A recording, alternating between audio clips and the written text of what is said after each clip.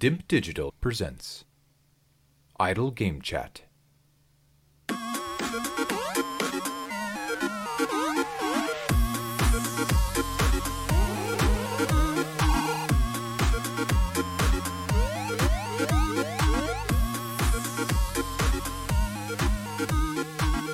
Hello, Apps here from DIMP Digital. Welcome to Idle Game Chat. This is the weekly video games podcast where we give our impressions of the games that you can play today and react to the latest news from the wonderful world of video games.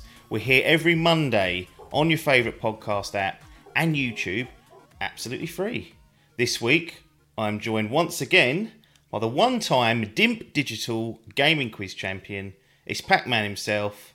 It's Tom Adcock. How's it going? Hello. Yeah, good, thanks, mate. How are you? Yeah, not too bad. Good to have you back on.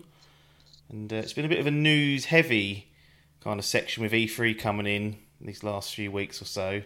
So it'd be good to talk just some raw video games. And you've been playing quite a few, and one of them fairly recently been released. So for once, we're kind of up to date. I mean, ideally, you would have played this in the first weekend, got through it, and reported back. But you're not always up to that sort of task, are you? Difficult, mate, isn't it? You want to sort of really get a feel for it. You can't be rushing these things. No, I agree. You shouldn't be rushing them where possible. Let's not bugger about. Let's just get straight into it, because I always think, it's not going to be long enough, so I'll try and not fill time at the beginning. And at the end, I'm like, it's gone over an hour. And then I start thinking, right, wrap it up. And with Adkins, he just waffles, so you get an extra hour out of him. But we're here to talk about, first of all, Ratchet and Clank Rift Apart.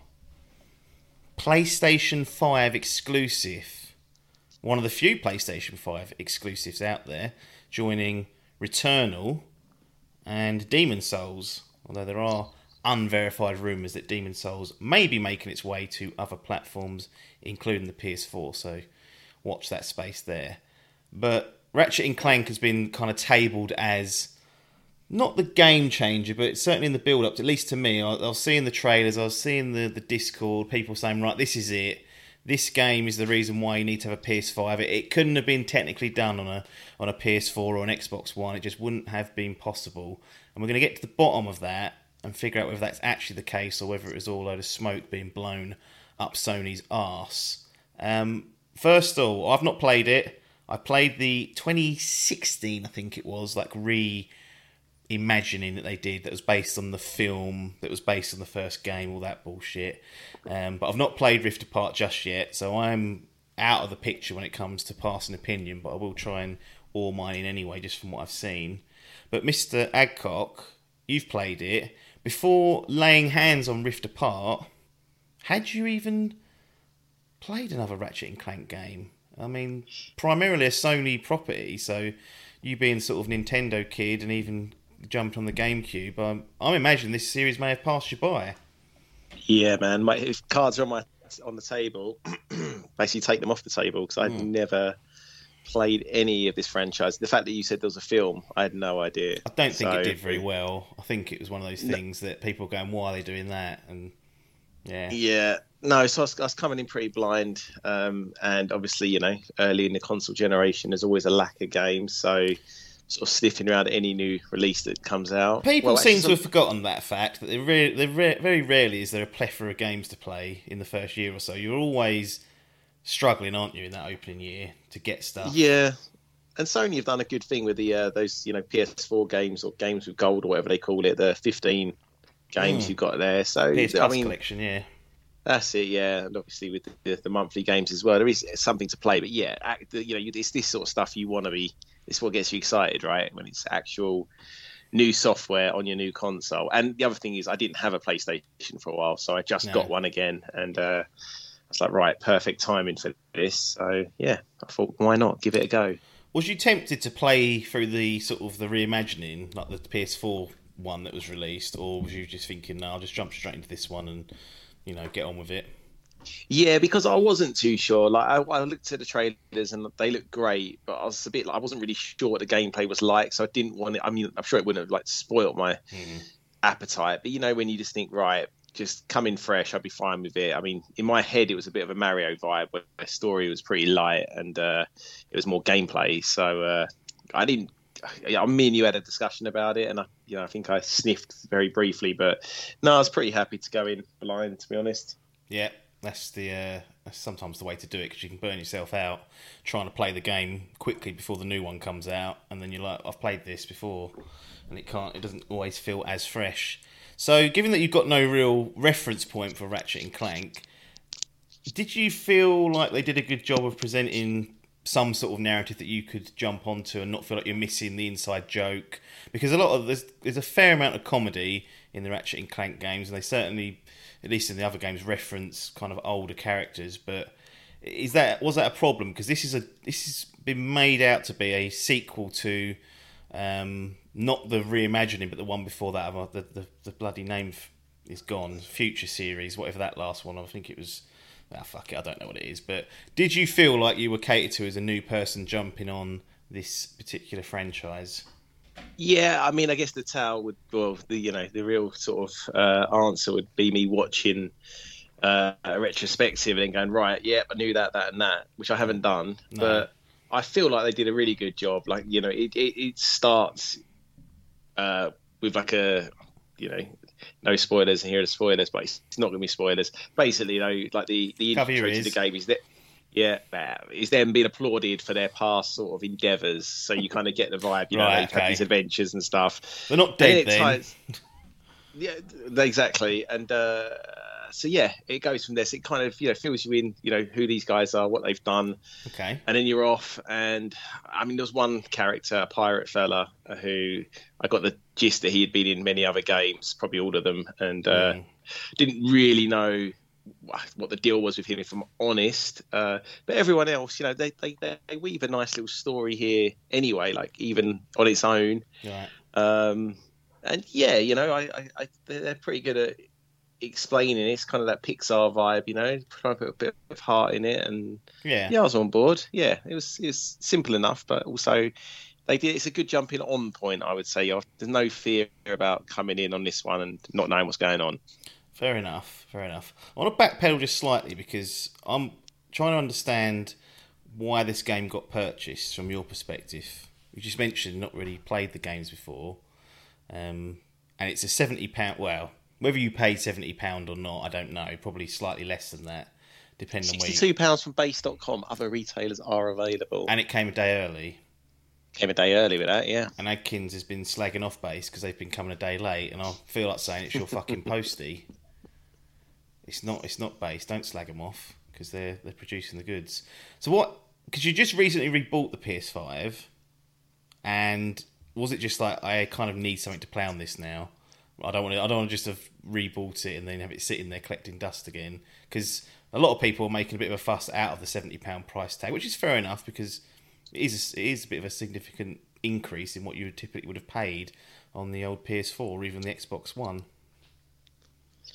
Yeah, it is a lot, especially, I mean, kind of a marquee game, I guess, in that it's PS5 exclusive, but it's not a long game. You're only looking at about, say, 9 to 13, 14 hours if, some sort of completionist.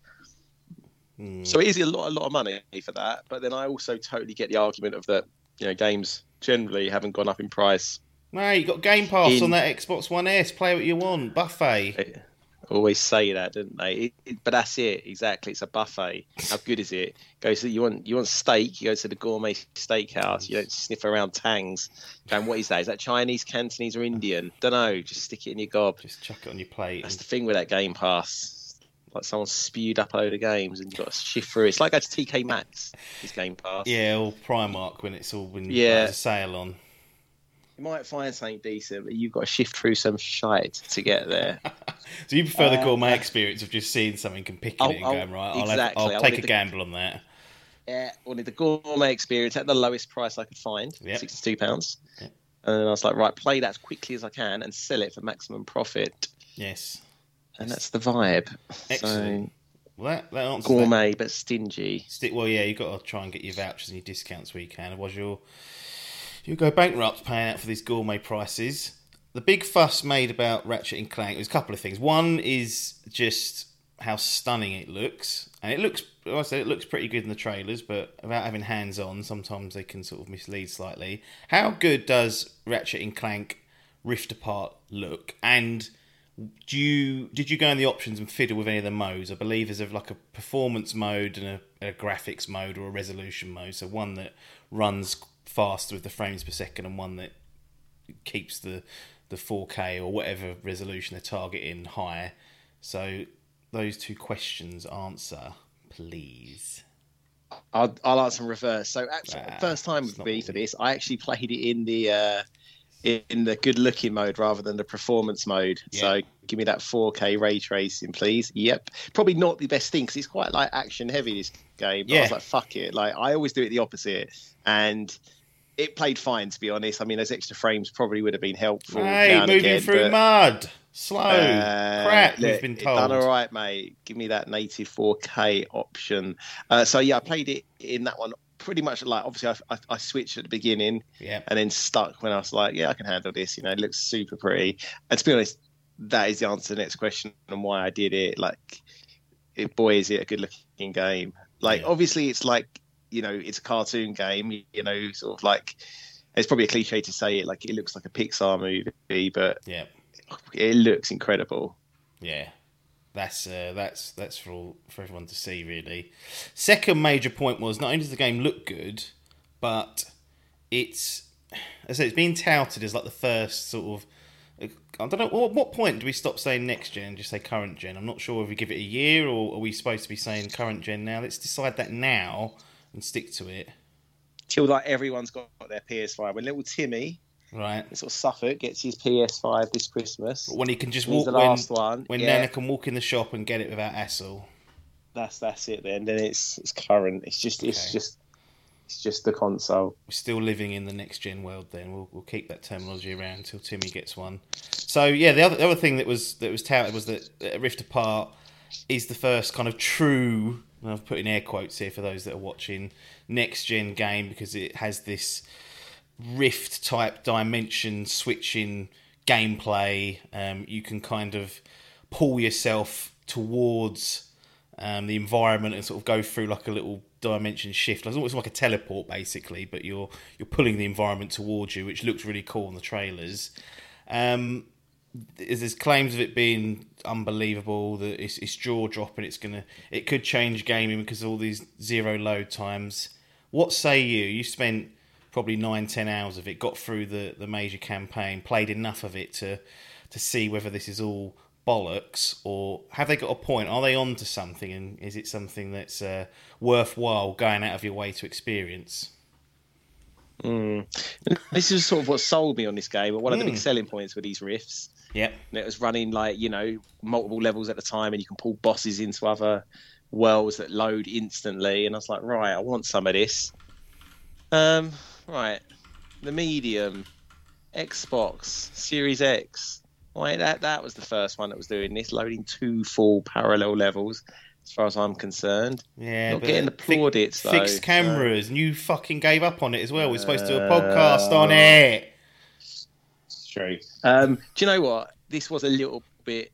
I mean, maybe it was my naivety, but it was actually a little bit disappointing, if I'm honest, in that for about 80 to 90% of the time, the rifts are purely like a way of getting from like platform A to B in the slower parts of the game, and in the more action heavy parts, you know, similarly there'll be like 4 or 5 rifts around a sort of, you know, semi-open space, and you're pretty much just pulling yourself from point A to point B in the same level, which I'm pretty sure has been done in other games. I can't think of one off the top of my head. Now, there are some absolutely amazing bits where you will literally jump from like complete world to world with bosses following you and all kinds of carnage going on. But they're very much sort of like on rails. Like a set piece. Set pieces. You're not dynamically doing it and going, right, let's get out. Yeah, I felt like that was what is going to be the compromise. Was that it wasn't... Exactly. And now that's probably my own like fault, but I thought there was going to be more... I don't know, in my head it was going to be more like level A is sitting on top of level B, and you can kind of jump between the two at will, to maybe get through puzzle. I mean, bear in mind, I'd never played these games before, so I really didn't know what to expect. No. That was how I interpreted it. But I think you've said this many times before. Don't be interpreting your own games, because you're always going to be disappointed. Hype kills games. It never makes games. Yes, that's the trouble. But yeah, for me, I've got to admit that was a little bit disappointing. If I'm, after a couple of levels and sort of really fathomed it out, it's like it's not what I sort of signed up for. These riffs. So he's not happy with that. No. He's not happy with. So, do you think this could have been done on the PS4? Like, say the switching between like the on rails bit is focus on that, because that's kind of like a bit that everyone's would have seen.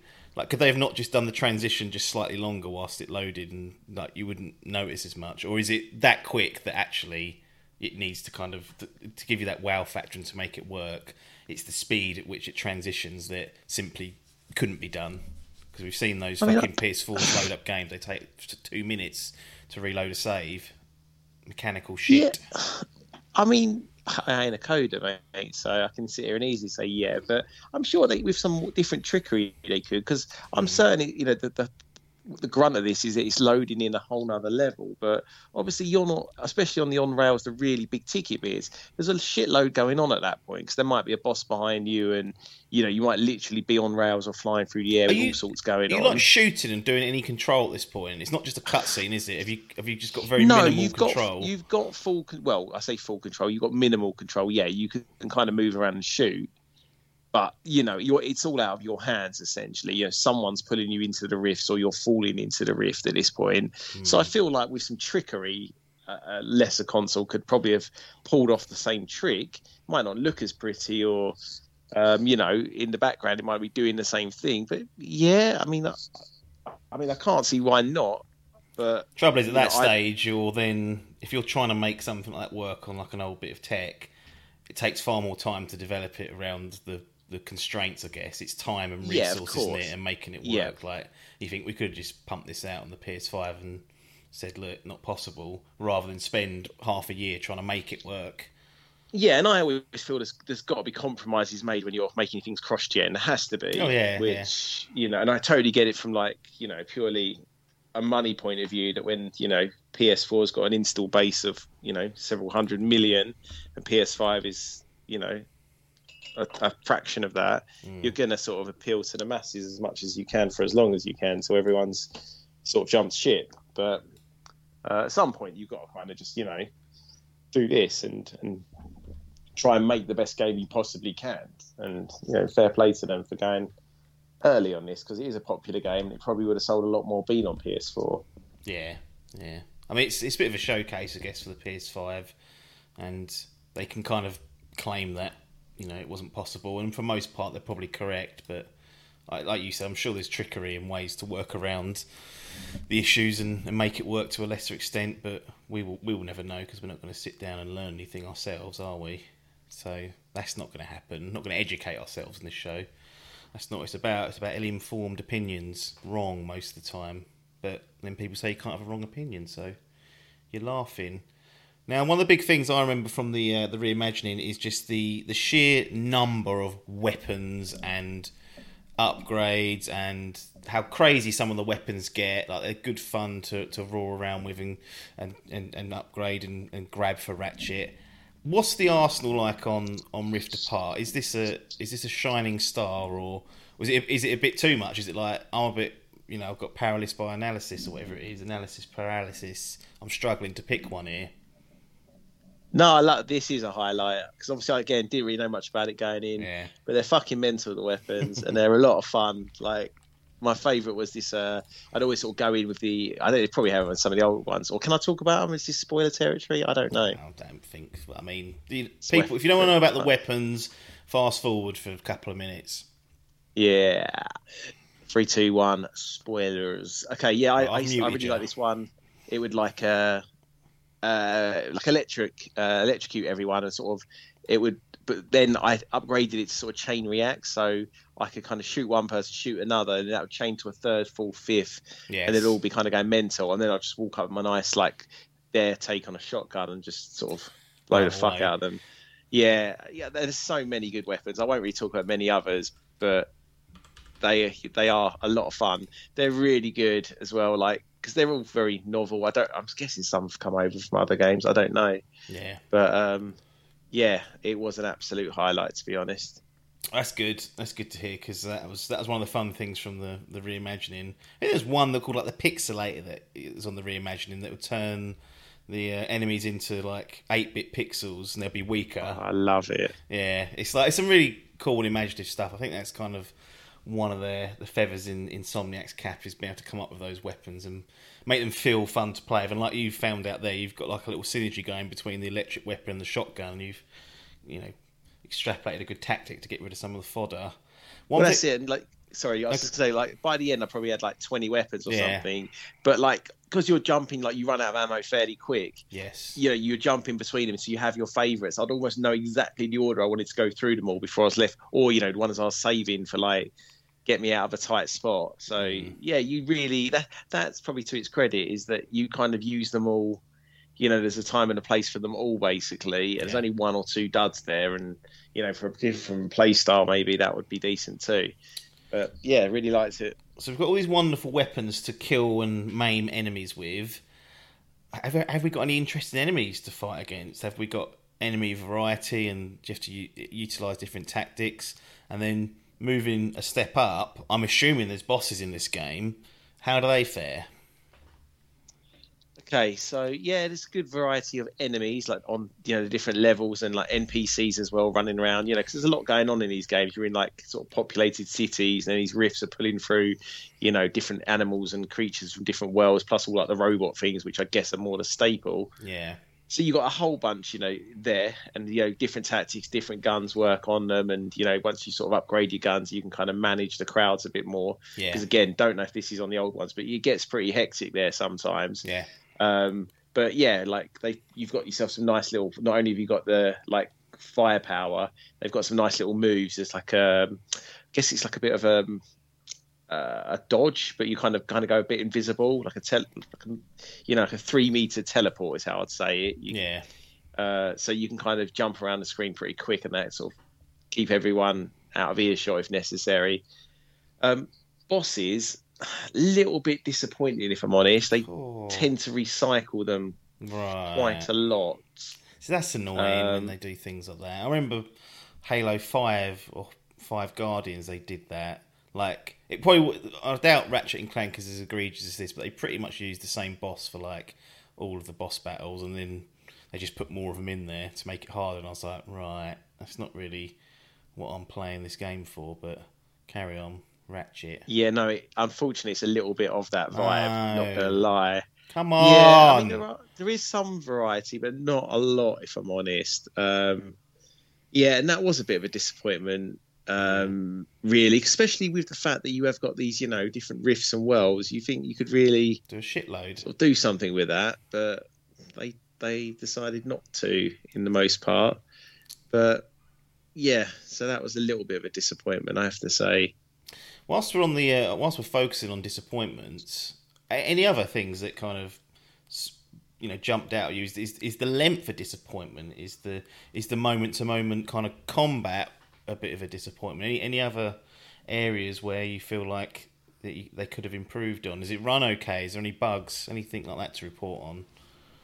So I mean, I got a few, like a little bit of slowdown and drop frames. Just I think, but it was the mode I was on. I'm sure in performance it'd be fine. Just when it got really, really crowded a few times, I was like, "Ooh, that's chugging a bit there." But, you notice it, don't you, when it chugs?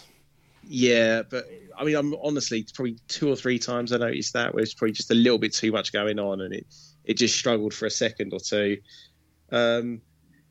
But disappointments, length. It probably is about the right length, but to be honest, it was probably 2 hours too long for me.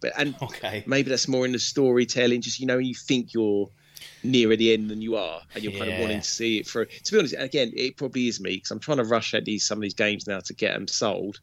Yeah, there. Which I had that issue quite a lot last gen when I was doing a lot of trading. That definitely hampered me slightly, which is why I started moving towards digital if possible, because then you haven't got that hanging over your head of like, every day that I don't finish this is potentially a couple of quid being knocked off the Yeah, trading value. I mean, I just need to be less tight, really. I think I'm going to try and learn a lesson from this. But I mean, I enjoyed it because I always wanted to keep coming back and playing it. But there was a little bit of that going on, and like I said, when I thought I was at end game, I was a few hours out, and it did just seem to drag a little bit towards the end. God forbid you get stuck on a difficult bit as well, because then you start hating the game. It's the game's fault then, because you're like, hang on, I need to get this done, and I'm getting stuck.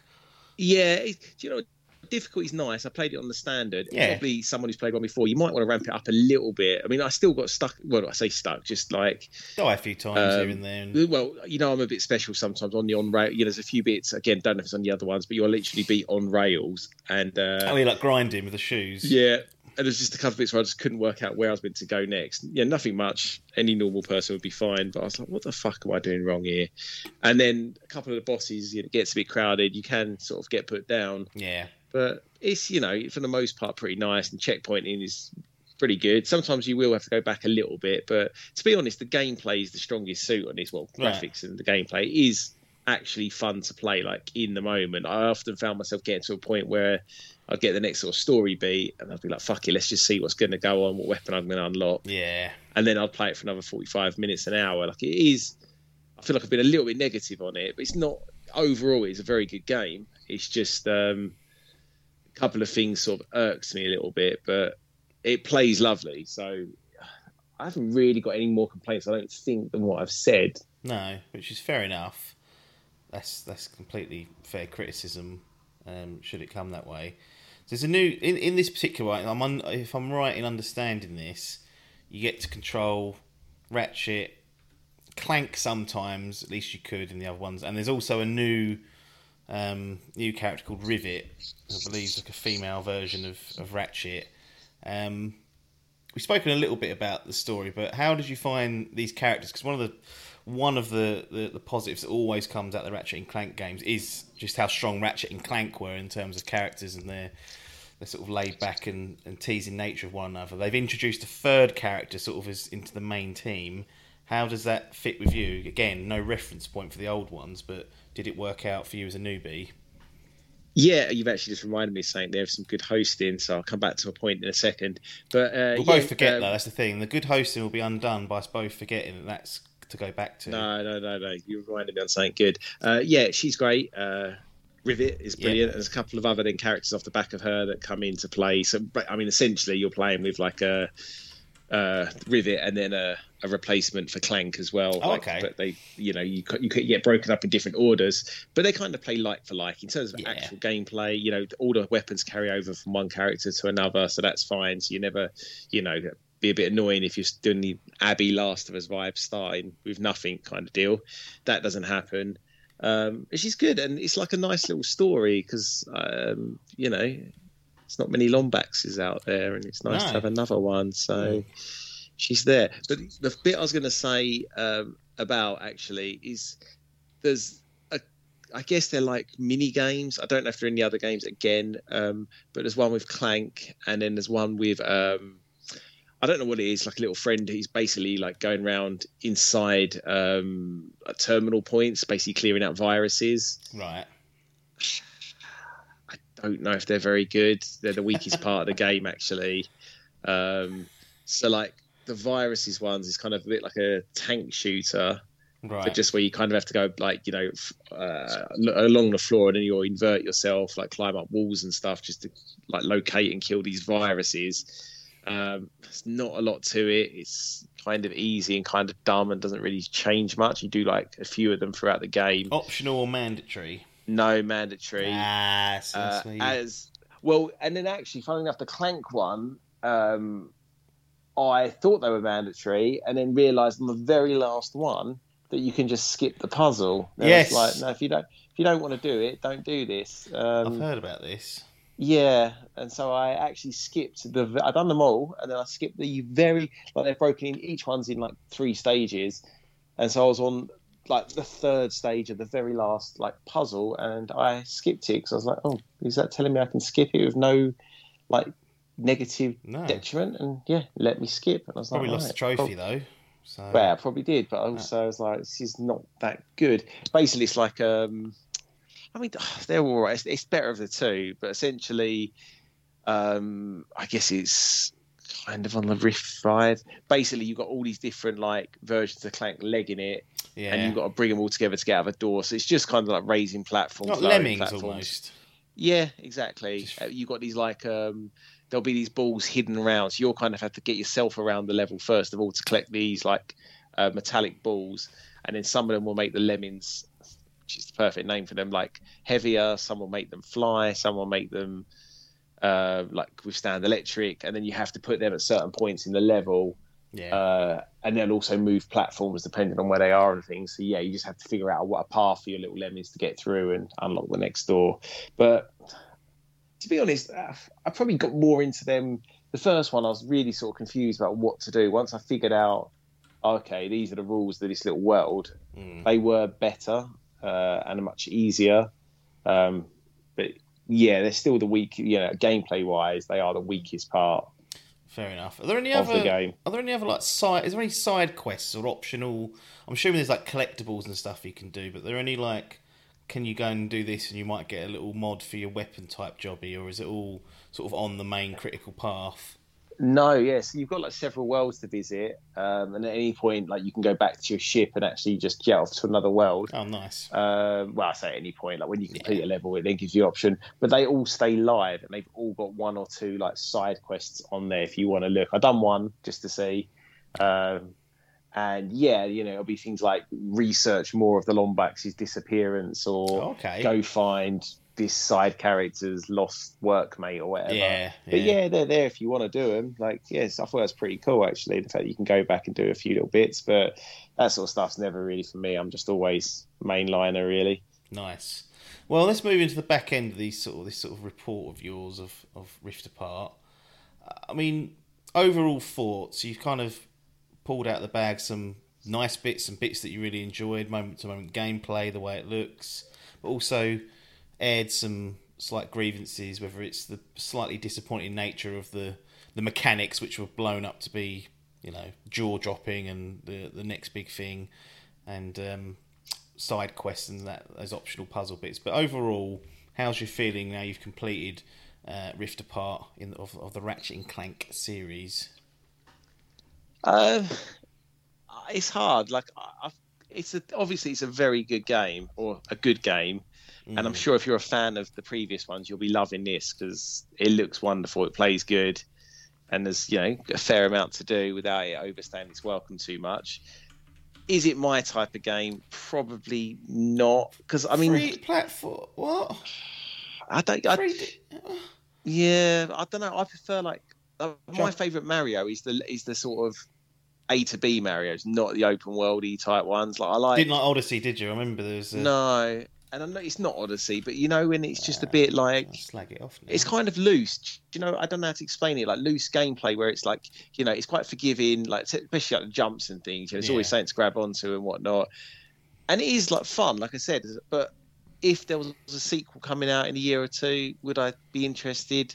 Probably not. Oh. Like, it's completely fine, but it's just not my kind of game. When I think of like the other one you and I played together, It Takes Two. Oh yeah. I was going to ask about comparisons to that, but like not the same. But there were certainly bits that reminded me of it. Just if you, because obviously the weapons are really fun in this, but they essentially all shoot the same enemies, projectiles. Whereas It Takes Two, kind of had the gimmicks, but obviously that really affected the gameplay. I enjoyed that, like. A level more than this, basically. Fair and enough. Also, do you know what? I did think that as I was playing it at one point. The fact that there's two main characters, it maybe could have had the multiplayer option there. Surprised that wasn't cooked in a bit more because it seemed like a good idea. I don't know if they've done that before again, but that's what I'm saying. Get that in. Get the co-op stick that in there. Get Joseph Faris on the phone. He'll tell you how to do co-op game. It's Take Two. So we're going to go. We've reverted back to scoring because the thumbs up thing, as good as it was, it's just a bit like everything's 1 or 2 thumbs up, and it got a bit boring if I'm honest. So just going back to out of 10 with a 0.5 modifier on there, and then anything that's 10 out of 10, is classed as platinum. Anything that's 9 or 9.5 is gold. Silver's 8, 8.5. Bronze is 7, 7.5. And outside of that, you just got your standard numbers. Don't get a seal of approval from the DIMP boys and gals. So, what say you? Ratchet and Clank Rift Apart, where does it fall on this new but old scoring scale out of 10? She gets a solid 8 out of 10. Solid 8. So it sits there with a silver seal of approval. So no disgrace from Sony. And yeah, I mean, you actually retrospectively gave It Takes Two an 8.5. So not quite a whole level above it, but, you know, there's a clear difference in your enjoyment of the two. Which is good to see some consistency, because I know what people are like, those internet fucks. They'll go back and listen to it and be like, oh, you only gave it this. So the thing is, I think it's also at the hype level, isn't it? Like, this one did come with a lot of hype, and the key mechanics, you know, some of them were slightly disappointing. Whereas It Takes Two, I found out about 2 days before release, never heard of it. Yeah.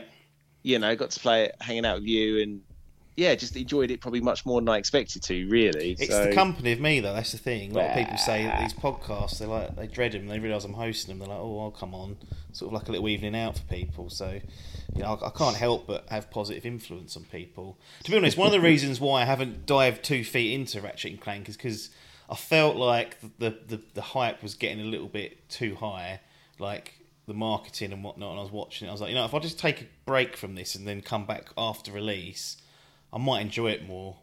Oh yeah, absolutely. So that's what I'm playing through Final Fantasy VII. So at some point in the near future, I'll come back and report on that fucking weird game. That certainly has some peaks and troughs. I'll tell you that much. So it's nice to have, kind of for me to have that detachment, and then I can go back in the near future and just play it and not be involved in that sort of hype cycle, fucking new release jobby. So I'm certainly looking forward to playing it. As we said, 8 score is no disgrace, and that's what Ratchet and Clank Rift Apart has got from Pat-Man Adcock. Be interesting to see what Adkins thinks of it when he returns. So I'll definitely get him to do some quick thoughts and see where it falls for him. Let's crack on, because if we actually might do this and squeeze it in a reasonable time. I've got a game that I had played a little while ago on Game Pass. Spiritfarer or Farah? What do you reckon? Spiritfarer. Farah. Yeah, I don't know. Anyway, God knows. It was on Game Pass, and you talk about trying to wade through the shit. Like, this is like me trying to do that. I was just like, there's so many games on here, and I thought, well, that looks semi-interesting. Just to set it up for people, it's so basically you take the place of Charon, the old fella that, I don't know, what does he actually do in the mythology? You're the one who's the expert on this. What's that geezer do in the boat? He takes you down the river, doesn't he? He like literally ferries you from the world of the living to the so that's all he does. Yeah. Well, he weren't doing that in Hades, I'll tell you that much. He was messing around trying to sell me stuff. So that's what's thrown me off the scent a little bit. Anyway, you take his place. You're I believe a girl of sorts, but everything's kind of in that anthropomorphism where everyone's an animal, so it's difficult to tell sometimes. So you take over from his gig, and you're the ferry master, so you must sail across this world, or this afterworld, I guess, maybe like a purgatory. I don't know how they fit it into the actual lore. And there are people knocking around in this world that are in the sort of pre-afterlife. You've got to go and pick them up, have a chat with them, find out kind of what their final wishes are, and then eventually assist them in those challenges or in those endeavours. And eventually you will take them to sort of the crossing over point, and they'll disappear. So that's the kind of base of it. It's a 2D game. There's a lot more sandbox and sort of management sim than what people were probably expecting. So you've got this boat. It's not some shitty little crappy little raft that Charon's got in Hades. This is like a big boy ship. So on the big boy ship you can build stuff, you can tear stuff down, you can build like a bakery or a kitchen to cook stuff. You can build houses and dwellings for the people that you're taking on. As it goes on, you can build like a wood fucking factory and a sheet metal place, and essentially you collect resources off these different islands. You choose, you plot a point on the map, go to an island, you'll pick up a load of resources, you take them back, make the sheet metal into like a proper piece of steel or whatever, and then you use that to upgrade and change and over time make the boat bigger and get all these new bits and pieces, and then the people start asking for more advanced things and whatnot. So that's the gist of it. You're doing a lot of that, and yeah, it's a bit of a strange one because it reviewed pretty well, sort of like, I think it's got like an 83 or an 85 on OpenCritic, so I was quite looking forward to see this. And it has that kind of appeal where you think, right, if you get attached to these people, these characters that you're meeting and knocking about with, and then you've got to see them off into the afterlife, that could be a real gut-wrencher. And I love a good gut-wrencher. But I have to say, I was a bit disappointed with this. Come on. First of all, it's too long. I think the Xbox app says I've done 28 hours in it. Far too long for a game that is essentially resource collecting and manipulating and trying to keep on top of like people going, oh, I'm hungry. I mean, you don't have to feed them, but they fucking moan. So I'll let some of the pricks starve. So that was it's far too long because there's a lot of like almost like grinding what you've got to do. You've got to get a shitload of a certain resource to build the next sort of house or the next improvement to a house for the fucking person that's moaning about, I'm dead, but I want to do this now. So far too long, like 28 hours of doing this. I think they could have done with slimming it down. It is charming, like the style and the graphics are really nice, like as you'd expect from sort of like a decently produced indie game. But really, the real biggest issue is that the stories and the characters that you bump into, like that moment where it should be gut-wrenching to see them go, you're sort of happy but sad, just isn't there. Like I just did not connect with any of these people, and I feel like the game puts a lot of its money on that particular play. Like that, it wants you to feel this like emotional moment when they go away, and they do a good job of like making a scene of it. Like there's all this nice music, and then they'll pop off. But a lot of them, because they were moaning about food all the time, you wouldn't be happy to see the fucking back of them. Like, thank God, that's one less mouth to feed. I mean, yeah, that's. Is the resource management part of it the boat building and stuff and getting all these saunas for these people and whatnot? Do you have to do that to advance the story, or is that semi-optional or completely optional? So there's a couple of buildings that might be optional, but generally the requests, in order to get rid of them, okay, to get these people off the ship and get them over to the afterlife, they will request things that require a new building or an upgrade to a building. Typically, some like might sprinkle in, oh, I want to go and see this island and this specific point, and they're quite nice. So you travel across the map, take them to that point, and there's like you have a little chat with them, and that could be quite nice. But most of them are like, oh, I want this, I want a table in my house, and I want it made out of this certain type of wood, and you're like, oh, fucking hell, all right, mate. Not asking for, oh, you're dead, and you're still giving people grief. So there's a lot of hinging on that. And then the other thing they do to kind of force you to upgrade your ship is the map kind of has, I think it's 3 sections. So there's like a normal bit that you start in, quite big, like a number of islands there. There's like a top bit off towards the north that it's got like a little splitter. There's like a little thing that divides that part of the map. And when you get there, if you try and sail over to that point, it's actually ice and icebergs. And you can't sail through that unless you upgrade your ship with like the iceberg remover. Oh, the breaker thing. Yeah. So, and there's another one for like mist. I think the other part is. So in order to, like, say Johnny goes, oh, I want to go to that island and see, where I grew up as a kid or whatever, and it's on the ice part. You can't progress that one until you've built the ship enough so it can go through into the ice zone. So by virtue of that, you're kind of forced to do that, unless you just want to sail around feeding people. But And how do these people come on your boat? Do you have to go and find them, or do they just sort of die in the real world and then just appear on your boat yeah, no, at certain points? you kind of like when you visit an island, you'll see they're quite clearly marked as like slightly different spirits, like it's all like the others. Because there's loads of like other spirits wandering around that when you talk to them, they just say like random one-liners to try and like tell you basically what's going on in that particular town. But these ones have like normally a quest, so you'll kick off a quest and they'll be like, "Oh, I need help dealing with these people because they're all giving me grief. I'm supposed to be like the trade union rep or whatever. I need them to all calm down." So you go and do that quest, and then they're like, "Oh, I'll come on the ship." Just sort of invite themselves on. So that's a bit annoying. And yeah, once they're there, you're kind of stuck with them. You can't get rid of them until you bump them off into the afterlife. Got ya. Got ya. And then, like, so it's generally either finding the resource to build the ship and manipulate that in a way that then it works on your ship, or taking Johnny Douglas dead man to like a point on the map. Like, what's on the islands? Is there like puzzles and things, or is it a matter of just like traversing like platforming, like 2D? Like you can chop down trees, you can pick berries and things like that. And I saw you've got like a little like Breath of the Wild, like a kite thing to you can unlock float around in. That's it. Yeah, so you can kind of jump. Because some of the levels are actually quite nicely designed, like the 2D bits. Like you can find some good secrets. And well, that's what I thought when I looked at the trailer for this a while ago.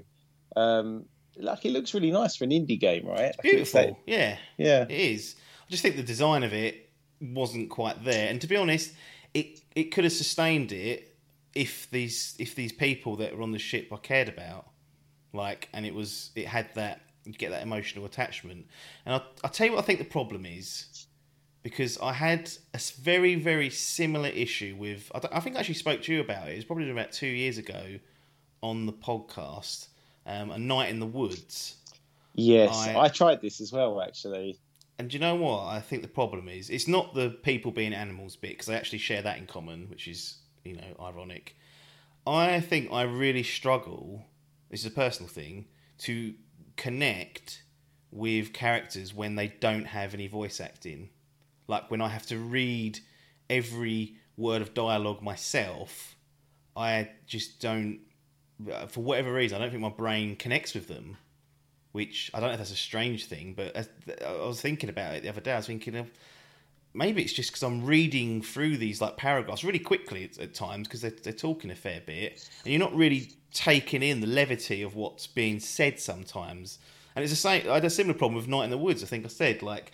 They're going for this like quite emotional story about like mental health and stuff. And I just couldn't connect with it, and I think that might be a barrier for me personally, is that having to read the dialogue and kind of interpret my own sort of character spin on them, I was struggling with. And for you, it might not be a problem because you read a lot of books, which you have to do if you're going to enjoy a book. You've got to have that imagination.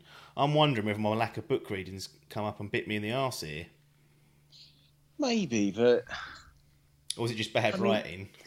Well, I was going to say, you must have played older games. I mean, I know you're not the Zelda man, but obviously that's, only until very recently, and not even fully had voice acting. Go on. That's not pinning its whole hopes on you, like, crying about Zelda's past 100 years ago, is it? No, but these are games that, won people's hearts with the kind of... overarching story. And I know it is minimalistic, compared to probably what they're going on here, but I don't know. I mean, maybe. I mean, you know better than me why you haven't connected. It's a theory I've got.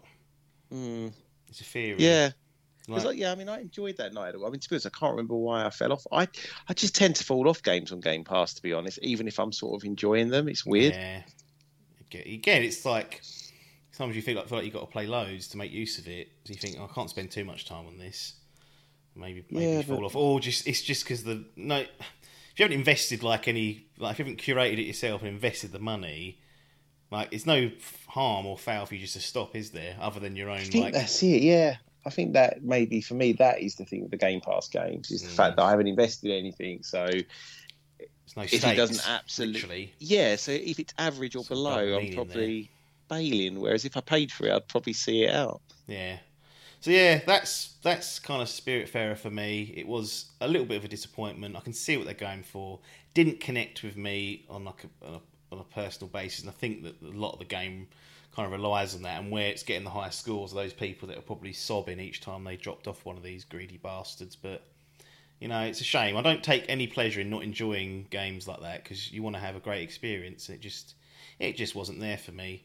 So score, I'll give it 6.5 out of 10, 6.5. So misses out on a bronze, which I think is, well, it's low compared to other people, but there you go. Mate, that is low. Steam, 10 out of 10 on Steam. 96% of people like this video game. That's from Google users. Yeah, well... Come on, mate. They've all read books, haven't they? Like I said.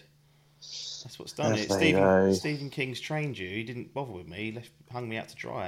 I had to get an audiobook in. I was going to say, you need to get that audiobook version of Spiritfarer. It goes up to a 9 then for apps, probably. I'm actually looking forward to going back and playing Disco Elysium because there's quite a lot of reading in that. But I think one of the upgrades is they voice acted it all now. Well, funny, do you know when you said that? I was going to ask you that, and I was like, I think you played it, but I wasn't sure, so I left it. You have played through it? Yeah, that had some, though. It had some voiceover and some it didn't, and okay. So it had just enough, I think.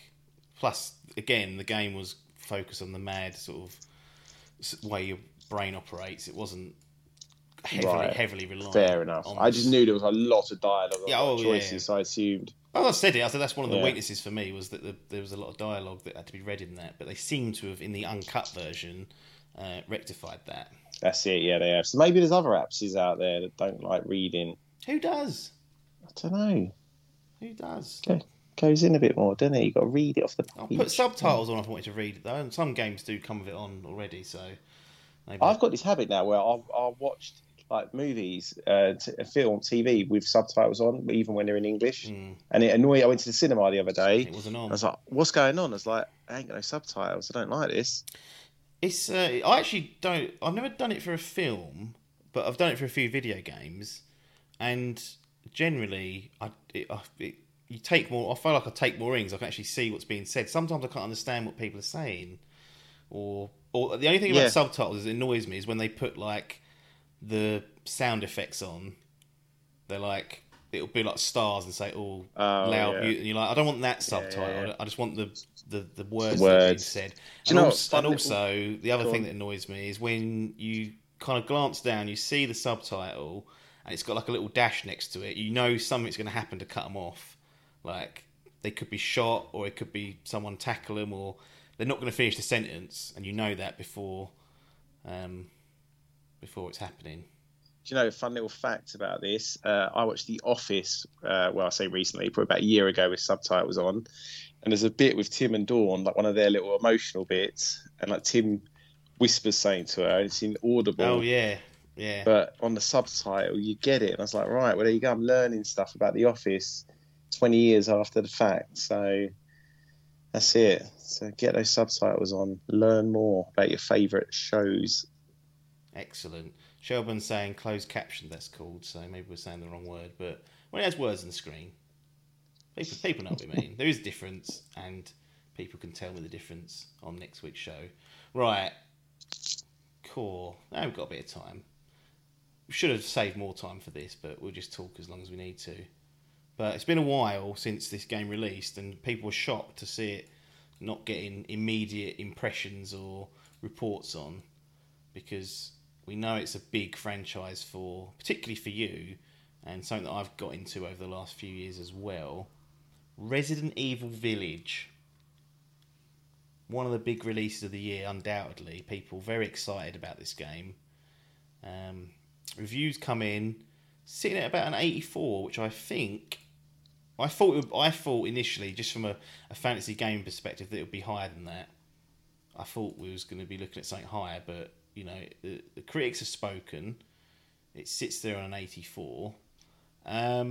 Eighth entry, or eighth mainline entry, I should say, into the franchise. Going back to first person. So first of all, is that a good move from your perspective, having played through Resident Evil 7 in Village? They've stuck with Ethan. They've stuck with first person. Correct decision, or should they be looking at other things to do here? No, correct decision for me. I like their little format at the moment with like the mainline games or the continuation of the mainline games being first person, and then doing the remasters of the older third person games. I think it works great. So best of both worlds. I prefer the third person probably for me, but just because they're the old ones I grew up on. But I love how they're quite happy to kind of chop and change with this like game, but always keep it, feeling like a Resident Evil game. So no, it's fine with the first person. It makes sense, Yep. Ethan's story's not yet done, I guess. So bash out another game with him. Why would you change it, really? And also, I don't really understand why he's like a hidden character. Like, we haven't seen his face yet. They do a good job of just obscuring him. Yeah, but I feel like unless there's going to be some huge reveal down the line, but I'm just like, I don't understand that. People be like, exactly. Leon Kennedy and Wesker combined or something. Yeah, don't know, but yeah, I'm on board for that. I don't know how you feel about it, but no, yeah, absolutely. I mean, I really liked Resident Evil 7.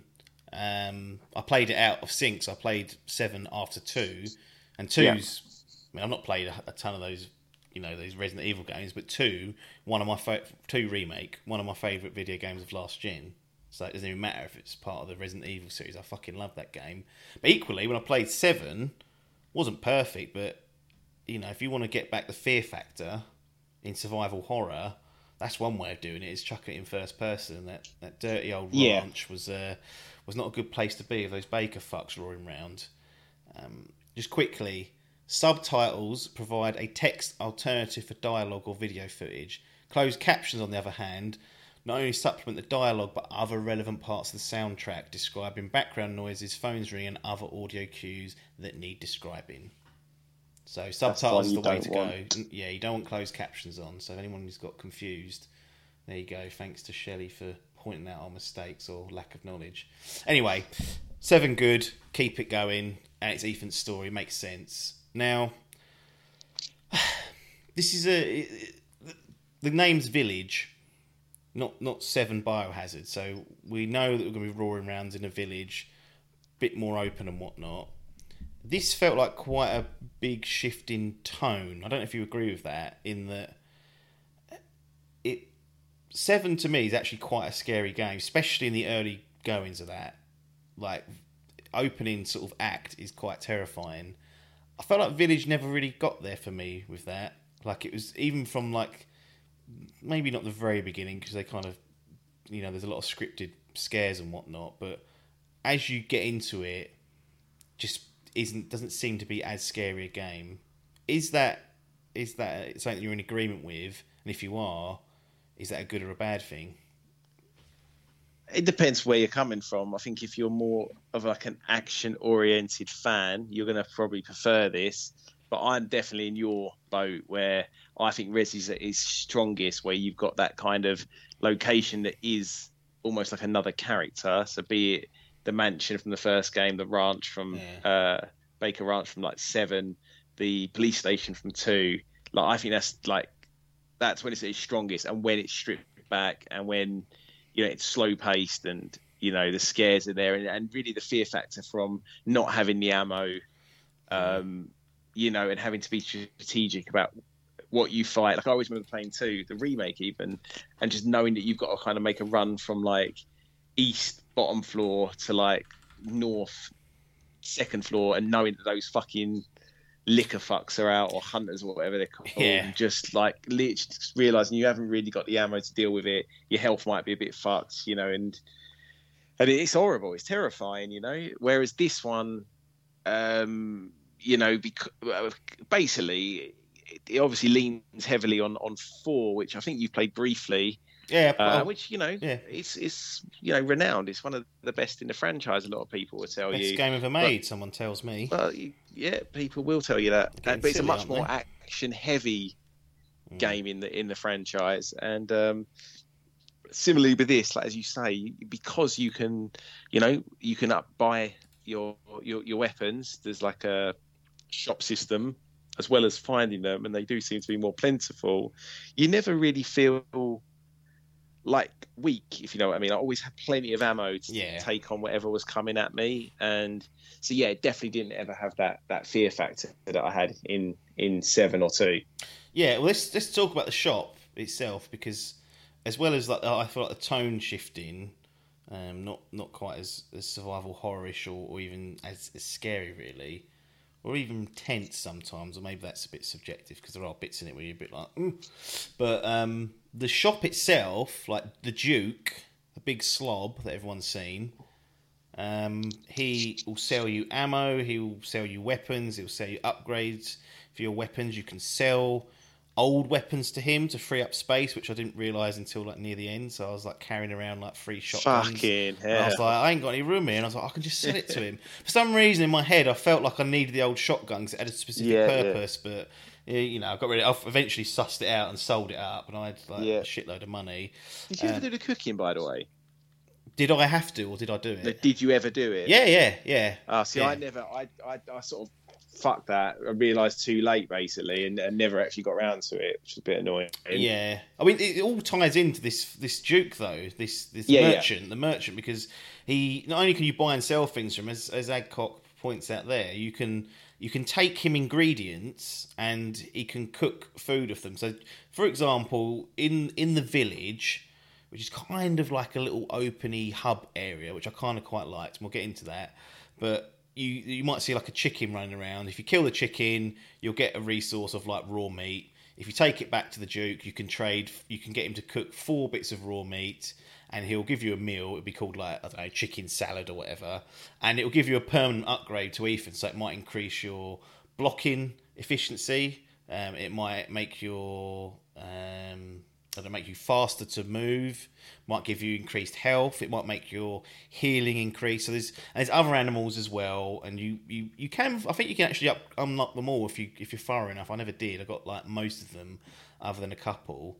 But again, it's playing into this idea that actually in Village you have a shitload more options that make you far less vulnerable than what you would have been in 7, or anything or even in 2, which is obviously the remake. So how did you find that? Because I think that's a point of controversy for some fans, in that he's a pretty big safety net, and you pick, when you kill an enemy, for example, you'll pick up like a treasure that you can sell to him for money, and then you can buy like 20 shotgun shells or gunpowder or healing items. Like, it's quite a shift from playing 2, and especially in 7, I guess, because 7 was a lot more of a survival horror game, to this sort of this package where you will be doing a good job, or probably a bad job, at aiming if you run out of bullets and are really struggling.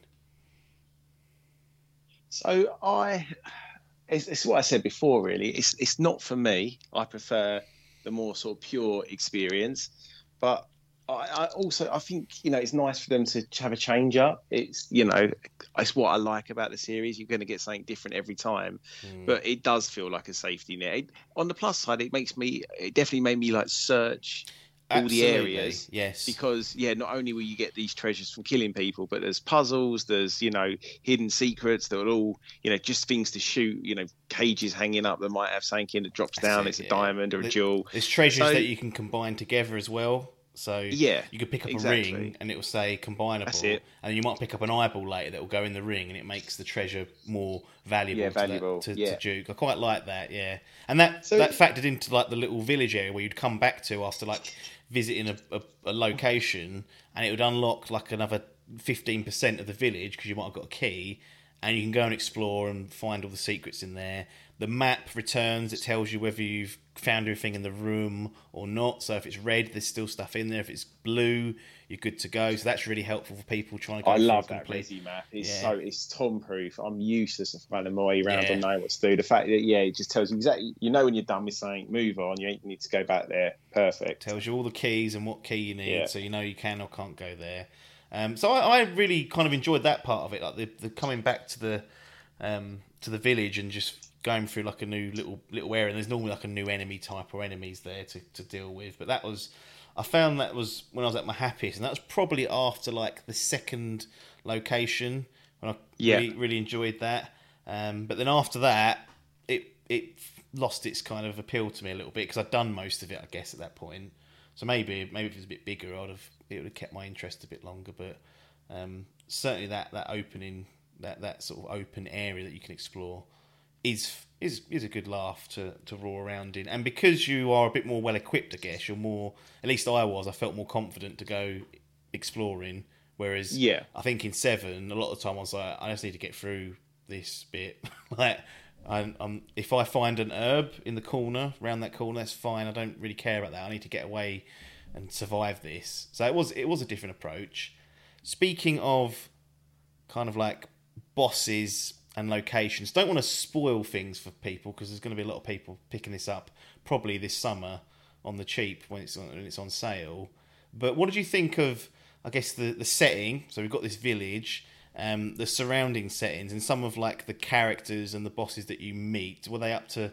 Well, I don't know if Resi's necessarily got a high standard consistently, but typically people remember the good ones and forget the bad ones.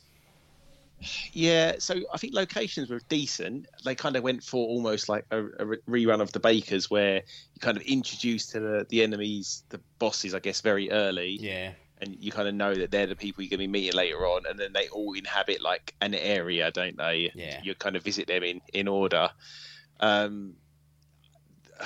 mean, they're all very different, and very different for like Resi. I think they vary in quality. I think the early parts are the strongest. I won't spoil anything. There's a certain part where it kind of becomes very like stripped back, almost PT-esque, which I thought was a highlight. And the first area I thought was good too, with Lady Dumitrescu or whatever her name is. I think had they have known like how much the internet was going to love her, they probably would have given her a bit more of a just integrated her more, or saved her for later, or kept her coming back a bit more, because it did surprise me kind of how short she was like in the game. I actually quite liked the fact that that's like one of the first sort of areas you kind of go to once it's opened up, simply because once that was finished, then everything after that I was like, I don't know what's going to happen now. Yeah, like I have no idea what or who these other people are, what I'm going to bump into. Like my assumption was going in that she was going to factor in throughout the game and be like the reoccurring enemy, right? But once you kind of deal with that area, like after that I was like, this is all new to me. I've not seen any footage. I don't know where I'm going to go, what I'm going to bump into, and that I think kind of enhanced it. But you're right, like because she was so popular, it must have been. It's too late by the time they showed her anyway. They're not going to change the design of the game, but there must have been someone there tempting to think, oh, maybe we could just include it. But they did announce that there's going to be some DLC happening. So the rumour is that, well, the hope is for some people that you play as her, or it's kind of involved in her story. I can't believe they didn't have this DLC almost ready to go. Like it's almost like they were caught off guard that people would want it. I heard this. He's like, "Oh, we're going to start." We're going to start. Yeah. What? Oh, you're surprised the village has done well, are you? Christ, Like, indie project. What's that? Go back to 7. They had stuff ready to go pretty much from like the get-go. Madness. Sometimes I just think they can't be asked. They're like, well, people will just play that and forget about it. It's like, of course they won't. It's Resident Evil. If it's not shit, you're going to have people who want more of this. And considering how well they did with the 7 DLC, that's probably what spurred people on to be like, oh, I want more of this. If they did that good a job, they've got it in their locker. But, that's that. But, so another thing that kind of it doesn't tie into the locations of the bosses, but story. Now, I'll be the first to say this is not the most grounded story if you look through the Resident Evil timeline. All sorts of mad shit going on, all sorts of abominations, double crosses, and stuff that's just like implausible, but it's good fun. This village at times felt like it was almost on a different level to even the maddest of mad stuff in the Resident Evil franchise. I don't know if I'm off base with that, but they throw the kitchen sink at this one and they don't hold anything back. Yeah, I mean, I was a little bit worried about that going in when there was werewolves, vampires, all sorts going on. But I actually was kind of surprised how much I enjoyed the story. And I think because of the story, I was going to say, I feel like I think you might have one of the strongest endings to a. I feel like the Resident games, kind of really always for me, being a big fan. I always think the first 2/3 are much stronger than the last third. Yeah, and I feel like this one. I mean, I'm not going to say it goes up there in the pantheon of the great Resi games for me, potentially. Yeah, I enjoyed it. I enjoyed the last few locations, what was going on in the story. I was really keen to see the end and find out what was happening. So for me, that was quite a strong point. And I think because, I went in a little bit worried and thinking, fucking hell, how are they going to marry this all up? And I actually think they did all right with it, to be honest, considering what I saw in the trailers and whatnot. Yeah, I think there's for people that have been playing the game since 1, it's considering how segregated 7 was to the rest of the franchise. It's like a tiny bit of connecting tissue in that game, but throughout it feels like a completely different, almost universe that you're playing in. This one's a little bit more focused on the franchise of Resident Evil. Those long-term fans will be finding out things that they've probably either thought would happened or would hope had happened, or going to be completely surprised about what sort of direction they take it. So it feels like they put a bit more effort into connecting it up to the old ones, which I don't know if that's either a good or a bad thing, but it's there for people. No, I like it because it is very different. It's just a couple of big lore drops late on, and in the game if you look for it. And to be honest, I think, for someone even like you, I know you watch a lot of retrospectives, but, they're just names. You're probably like, oh, yeah, so yeah. I think I've heard that before. But if you are a fan of that sort of stuff, it's quite nice then that it is connecting it back to the old school games as well. Yeah. Any thoughts on combat or moment-to-moment gameplay? Obviously, it feels very similar to 7, first-person shooting primarily. But you've got a lot more, as we've mentioned, ammo and weapons and a bit more of an arsenal. So there's a lot more shooting and action in can't call it 8 in Village compared to 7. How did you find the sort of moment-to-moment bits when things got hot and heavy? Did it stand up to scrutiny? Yeah, it played lovely, I thought. I mean, there's some bits with a lot going on, late on, the werewolves start kicking in. Yeah. So in that respect, fine. I just think it just then becomes a bit of an action game, doesn't it? It's almost irrelevant what you're shooting at because you've got plenty of bullets and they're just coming at you thick and fast. So it kind of makes it more fun to play. When a survival horror is a pure survival horror, yeah, it is more like you play. You're kind of you only ever enjoy it. Yeah, you enjoy it in retrospect. At the time, you're like, just get me to a save point, just get me through this level, and then I'll turn it off for the night. It doesn't often feel like that in this. You just kind of ploughing through people in those kind of big set piece kind of bits, and then you move on. It's like you said, you're never really fearful particularly. It's just more like you're having fun ploughing things down. Yeah, fair enough. I would tend to agree with that. Come on then, overall thoughts, sort of a little synopsis. Resident Evil Village, 8th mainline entry. They've dropped the 8.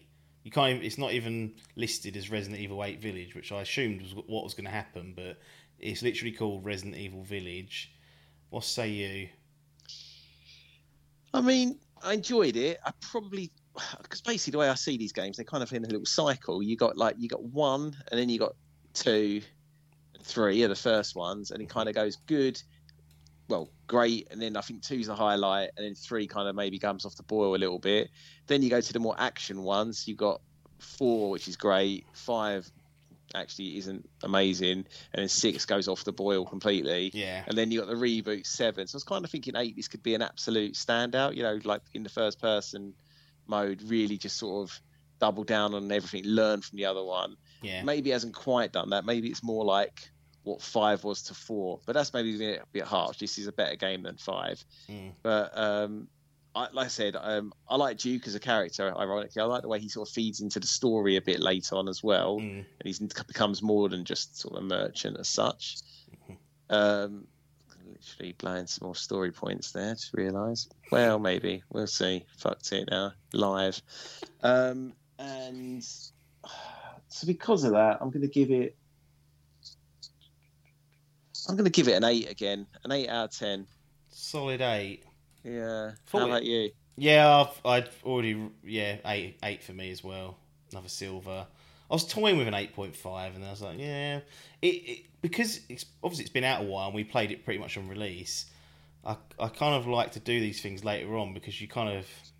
Well, things digest, don't they? Yeah, Like, absolutely. I think initially, had we done it in the week after we both finished it, that may have been, half a grade higher. But when you look back, I think how memorable was some of those bits and pieces. How do I feel about it now that I've played maybe part of another game or in the middle of something else? And yeah, I think an eight's fair enough. Like it's a solid enough score, and it's a good game. Like if you enjoyed, but I can't see how you could enjoy 7 and not this, because unless you're really going for like, oh, I want to be terrified and scared, then maybe put it on the hardest difficulty and deal with that those bullet sponges. You won't have many bullets left then. But other than that, I think like for those that enjoyed 7, this is like an expansion of that. Yes, sort of like I get the tonal shifts that are taking place, but I enjoyed it.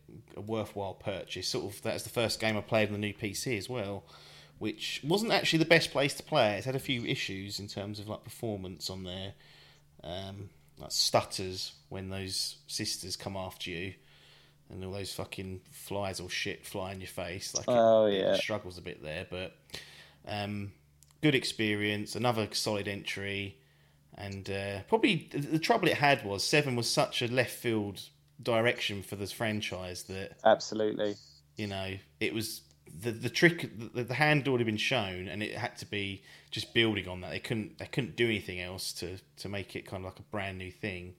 Where would you put it out of the 2? Because I want to ask about Remake 2, because I think like you, that's like top. That doesn't even Remake 2 is like one of the best. Like, but 7 and 8 are quite similar, and obviously 8 Village is a sequel to 7. So did it pip its younger brother, or is it?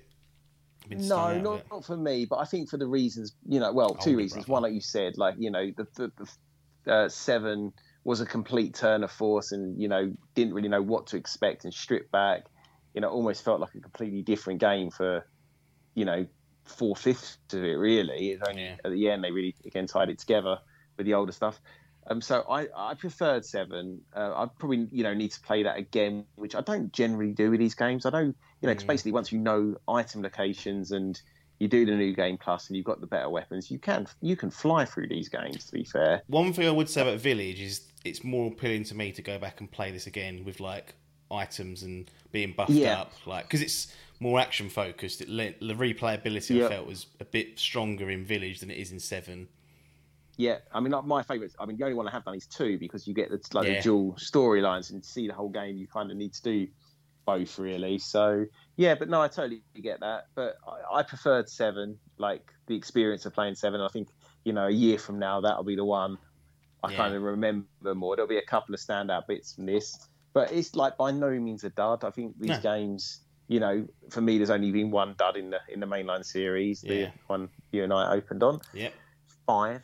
No, 6, wasn't it? Sorry, 5. Yeah, sorry, 6. Yeah, look at that. It even wipes it from a memory. The trouble with 6 was it was like we had 4. People loved it. People played 5, and I was like, okay, that's good, but we've got some issues actually starting to rear their head. And then 6 was just a disaster, and it felt like it was just in decline. It like hit this peak at 4. And it was just going to slip down and down and down. Yeah, absolutely. And 7 come along, and in my opinion, kind of reversed that and got them back in the good books. So it could have been a time when Resident Evil was just like a bad old franchise hanging around for its last like scraps from like the fans going, oh, it's still the best. Well, I think there's some big gaps between like 4, 5, and 6 particularly, and I think 4 was massive. I think maybe there's a 5-year gap between 4 and 5, and just. New consoles, how relevant is it by that point? Like, it's such a big gap. And then obviously 5 not being anything special, and then 6 being poor. You are sort of wondering. But now they've got this really nice. Like, I love what they do. Like, it doesn't even matter to me that Village isn't an absolute banger, basically, because I'm now like, oh, is 4 remake coming? Is 1 remake coming? Like, what are they going to do next? Is there a Code Veronica like this? You're probably not going to be more than a year or 2 away from something else in this world coming out. No. And then, this story's probably still got some legs to it, or characters in the story, or something in this world. So, yeah, I reckon 1 more in first person, and then see how we go, I guess. Excellent. So that's Resident Evil Village. Glad to finally get to that. And, yeah, different approach, taking some time away from it and then coming back gives you definitely a different perspective because you can get snarled up in the hype train. Yep. That was the planned it. I'm just going to ask one question. Shoot. Super Mario Maker 2. Ooh, Because you played a lot of yes. that on that Switch this year. Did you play through the campaign on that? New campaign. Did No. New play the campaign? I think, do you know what? It must have one because I had Mario Maker 1 on 3DS, and there was like a sort of campaign. So I imagine the same thing exists, but no, I only played like making the levels basically. So you played Mario Maker making the levels, not playing others. Yeah, well, exactly. Played it how it's meant. The purest experience. Make those levels. Play those levels. Quick thoughts. Bloody amazing that. It depends what you got though, because there's a few ways to play it, I guess. One would be solo and you just play the campaign and have mess around on your own levels. Two would be to upload the levels and play the ones online, which could be a lot of fun, I guess. Yeah. Three was how I done it, which personally I think was great. I had a family member and nephew stay with me through one of the lockdowns, and basically I would make a level in the evening that he would play in the morning, and he would Right. make one in the morning that I would play Nice. like in the evening or lunchtime, and it was pretty amazing to be Yeah. honest. Loved it. There's so much in this game, and like we were finding stuff. So we played it solidly for about 2 months, I'd say, like every day, and then slowly, you know, when it's one of those things you just stop doing it, and then it's out of sight, out of mind. Yeah. But I would say that if you got like, especially for kids and stuff, like if you wanted to get kids into like the fundamentals of like even like game design and stuff, well, what makes for like a fun level? Because at first you just throw everything in there, you know, like literally just shit up the screen with every enemy type, and then pretty soon you realise that's just not actually fun Yeah. to play. And you know, then we were really trying to craft good levels towards the end, or at least like relevant levels. We'll watch a film and then we'll try and make a level based on the film. Later on we found that there's actually other characters. You can turn Mario into Link and have Link running around with his arrows and stuff. Like, they have put so much content into the updates on this. It's actually incredible. Nice. And when you look at like YouTube and Twitch and see what other people, you know, people who are actually talented at this can do, right, man, it's amazing. It's the only thing is Nintendo, innit? So it's still probably 50 quid. Yeah. And like, I think you need the right setup. If you've got kids, if you've got someone else to play it with, or you're going to play online, then I'd say absolute, it's a joy. But obviously it depends what your sort of situation is. And if you're making games and you're the only one that's going to play them, or send them out into the ether that no one's going to play. No feedback. Yeah, like I just don't know what you're getting out of it then. Because I mean, to be honest, if you like Mario, probably the little campaign is probably very good still. But Yeah. I don't know if it's worth, you know, 45, 50 quid or whatever they're going to charge you for it still. Nope. That's fair enough. I'll leave it there for that. So those that Yes. maybe have that set up can make best use of it. Right, that's it. You're dismissed. So Fair enough. good job. Crammed a lot into that one. Did go longer than anticipated, but there you go. Rather than forgetting about things and saving them, just cram them in. That's it. Yeah. Bit of Resident Evil, bit of Ratchet and Clank, Spiritfarer. And Always leave them wanting less. yes, run them into the ground. If you Exactly. want less, the only way to get rid of us is to pay us. So patreon.com/Dimp Digital, you can commit to some money, and if we get to a certain point, we'll pack up. How about we do that deal? Set that as a goal. Yeah. Other way to do it: twitch.tv/Dimp Digital, and you can subscribe to the YouTube channel. Idle Game Chat does stream live on there. No set schedule, just randomly whenever we can fit these in. So if you want to be one of the first to sort of watch or listen to it, that's the way to do it. But, you know, is there value in that? There is if you're a subscriber. Link Twitch Prime, then you can do it for free, and then you ain't got to pay out, and you'll get rid of us quicker. So I think that's it. Call it off. Shut it down. Let people get on with their lives. So thanks for your time, Adcock, on this particular All right. edition. And then everyone else out there, thanks for your time, and ta-da.